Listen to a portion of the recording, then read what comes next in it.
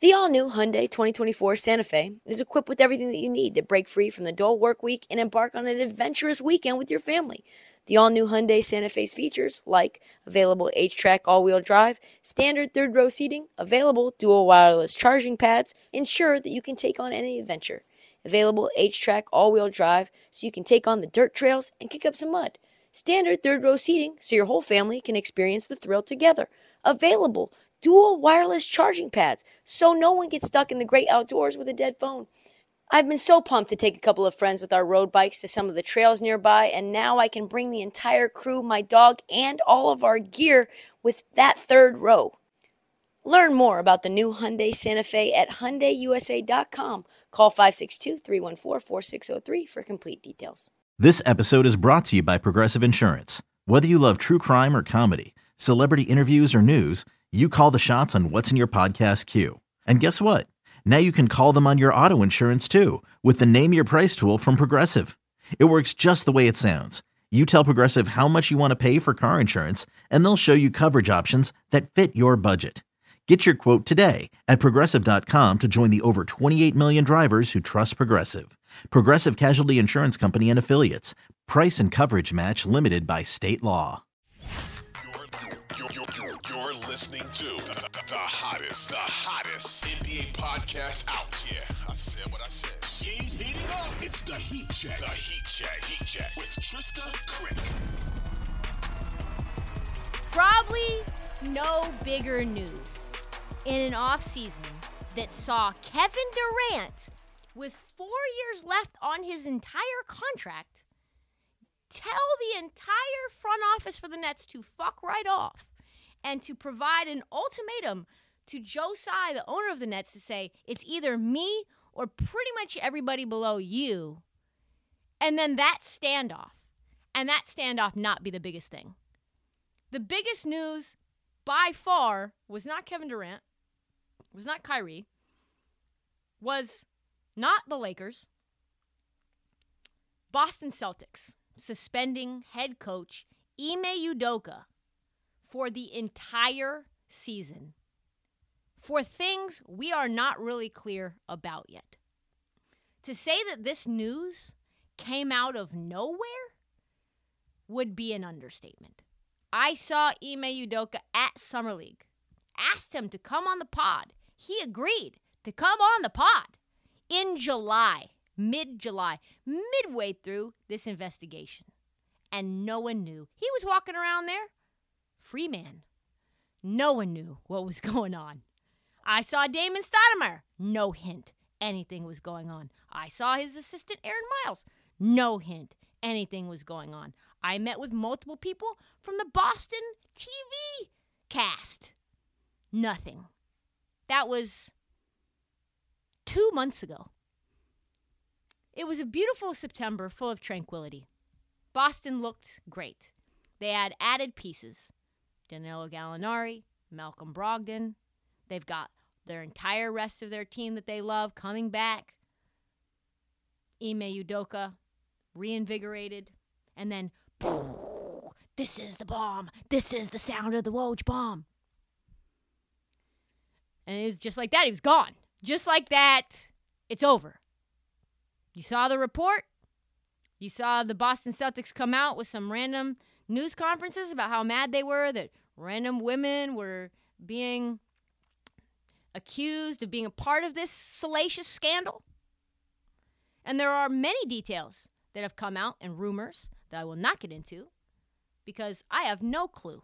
I have done a little digging, but I don't know. I have no idea. I have like 3 people who have kind of clued me in on the general sort of scope and framework of how this went down, why it went down, why now. But I don't care to comment on that because it's a sad situation. And truthfully, I ride for my people from Portland, and I am not here to spread any dirty rumors about Ime Udoka because truthfully, they're second, third hand, and I don't know what is true. All I know is that Nia Long is very messy, going on TMZ, saying that she was absolutely shocked and stunned and whatever other adjectives, going on and doing full-on one-on-one interviews with TMZ in the middle of your husband, or no, your fiance of 7 years, getting suspended for the year, probably his career getting just absolutely obliterated. So the whole situation is messy, but particularly Neil Long getting involved, very messy as well. What we do know, though, is this. Boston Celtics. I don't know that many people are framing it like this, but they are on their third coach in 3 years. They become the first coach, the first team since the Showtime Lakers who fired Jack McKinney after going to the finals when he had his bike accident. And then Paul Westhead. God, it was bad back then. To not have the head coach that took them to the finals there to start the next season. Add that to the fact Rob Williams, who probably would have won Defensive Player of the Year last year if he was completely healthy, he's now out 3 months, at the very least, before he can return to basketball activities. Rob had another knee surgery on the same knee that kept him out of some of the playoffs. He didn't like the way that his knee felt, had to get another knee surgery just like a couple of weeks ago. I think maybe last week. Add that to Danilo Gallinari, one of their pickups, who they were very excited about. He's out for the entire season. ACL tear, just like that. Add insult to injury. So Brad Stevens, he gets asked to come back and coach, which would have been an absolute disaster, by the way. Unmitigated disaster.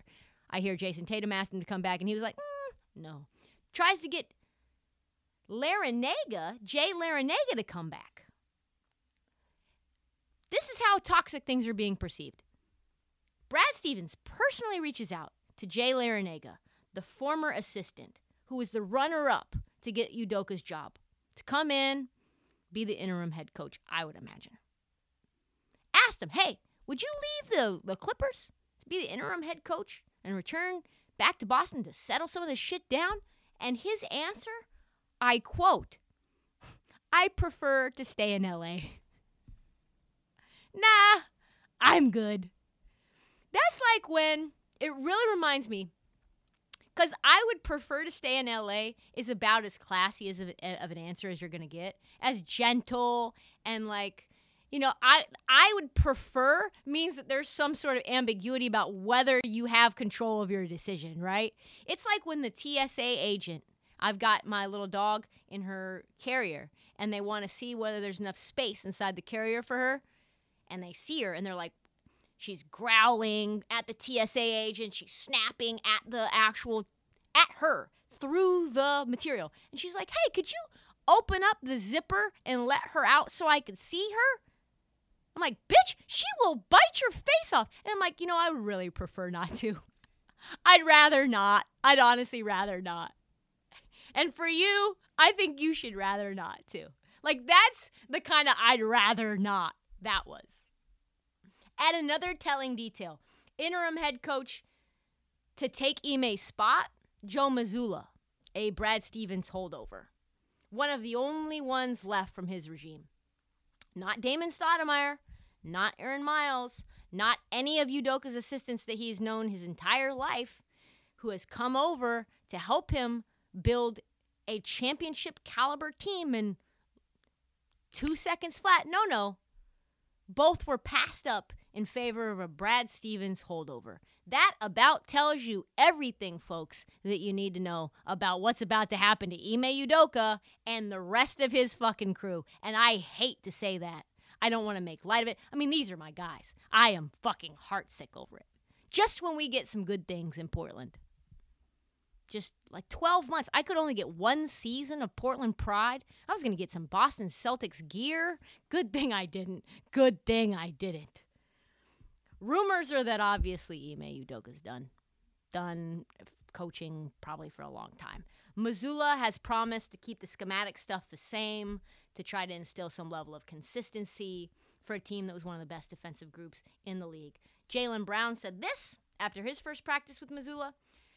I think from day one, Joe has set a standard. All of our guys are setting the standard, taking care of the ball, getting to our spots, playing the right way. Just setting an expectation level that we've got to be accountable every single day. Truth is, the Celtics still need to add a coach and are scouring the woods for an experienced assistant to help take the burden off this brand new, 34-year-old head coach. I mean, he's literally younger than Al Horford, this guy. I mean, well, Al Horford's fucking old, but he's very young too. All a work in progress. And still, with all of this drama, the Celtics are the odds-on favorite to win the title. Can you believe that? Plus 500. Do they not know all this stuff?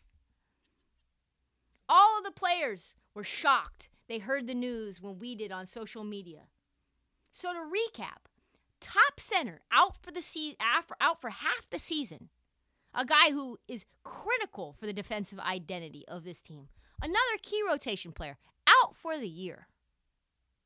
A new point guard who has a history of always being injured and kind of feeling like if he hurts a toenail, he's going to sit out a few games. A starting power forward who's just shy of 40. So a lack of depth hurts him quite a bit. A scandal and controversy looming over a franchise. Over a head coach having a sexual relationship with a member of the team who is gone for at least the entire year, but probably more, and a new head coach interim who has his own little stuff that isn't great. Sounds right to me. Plus 500, yeah. Willing to put my money on this team to win it all, folks. I would totally do that. That makes all the sense in the world, does it not? Start getting ring sizes for Rob Williams. Like, figure it out. Malcolm Brogdon, get your banner, get your championship party entourage ready. In all seriousness, I think it's going to take a while for this team to get things together. I think that's saying a lot that they will get things together. Things couldn't have gone much worse than last year until the All-Star break when they were one game shy of 500 in January. But boy, is there going to be tumult and a lot of questions, and as more news reports come out, who knows what kind of shit continues to brew. When you need mealtime inspiration, it's worth shopping Kroger, where you'll find over 30,000 mouth-watering choices that excite your inner foodie. And no matter what tasty choice you make, you'll enjoy our everyday low prices, plus extra ways to save, like digital coupons worth over $600 each week. You can also save up to $1 off per gallon at the pump with fuel points. More savings and more inspiring flavors make shopping Kroger worth it every time. Kroger, fresh for everyone. Fuel restrictions apply.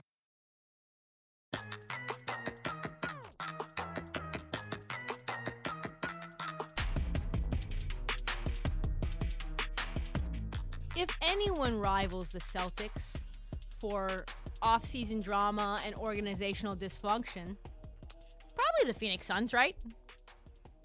They set a record in the off-season for most amount of tweets by their fan base that just sent gifs of flaming dumpster fire at them. Let's face it, like, you look up dumpster fire in the dictionary and Robert Sarver's photo will be staring right at you. The NBA suspends Phoenix Suns owner Robert Sarver 1 year after he gets accused by dozens of employees and former employees for every ism under the sun, every racial slur, every bit of sexual misconduct, every bit about, hey, how about you see my Michael Penix Jr.? And he gets the same level of suspension as Ime Udoka.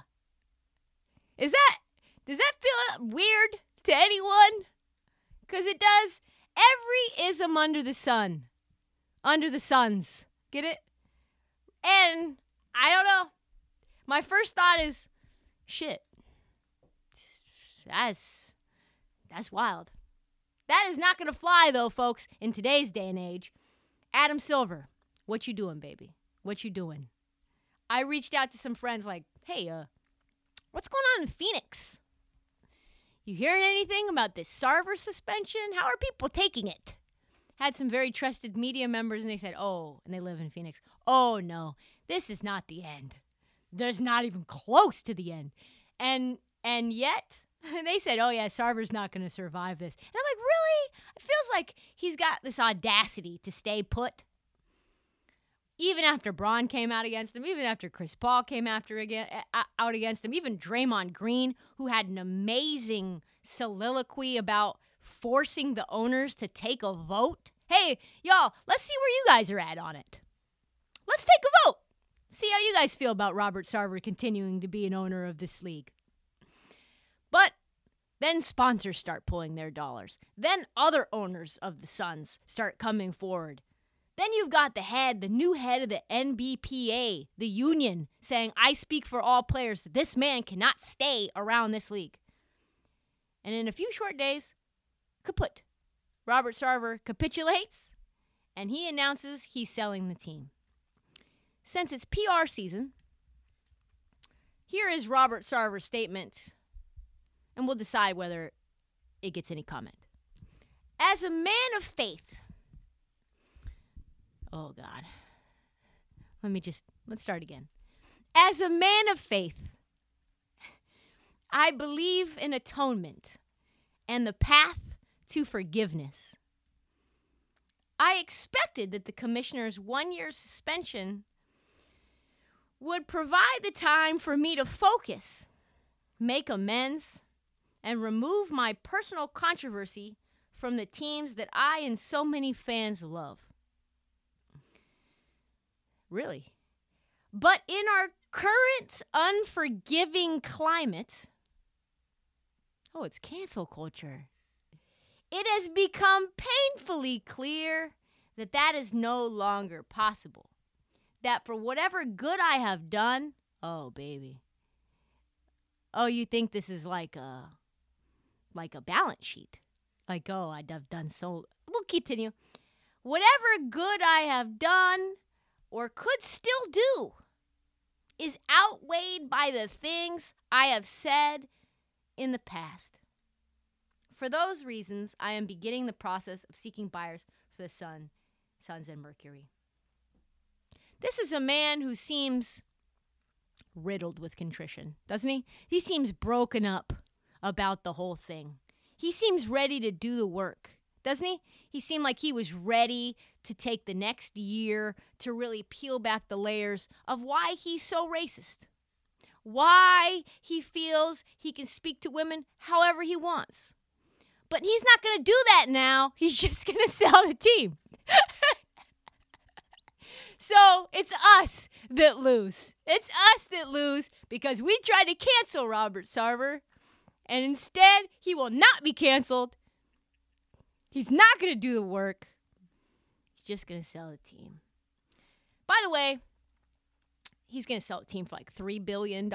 So he'll be fine.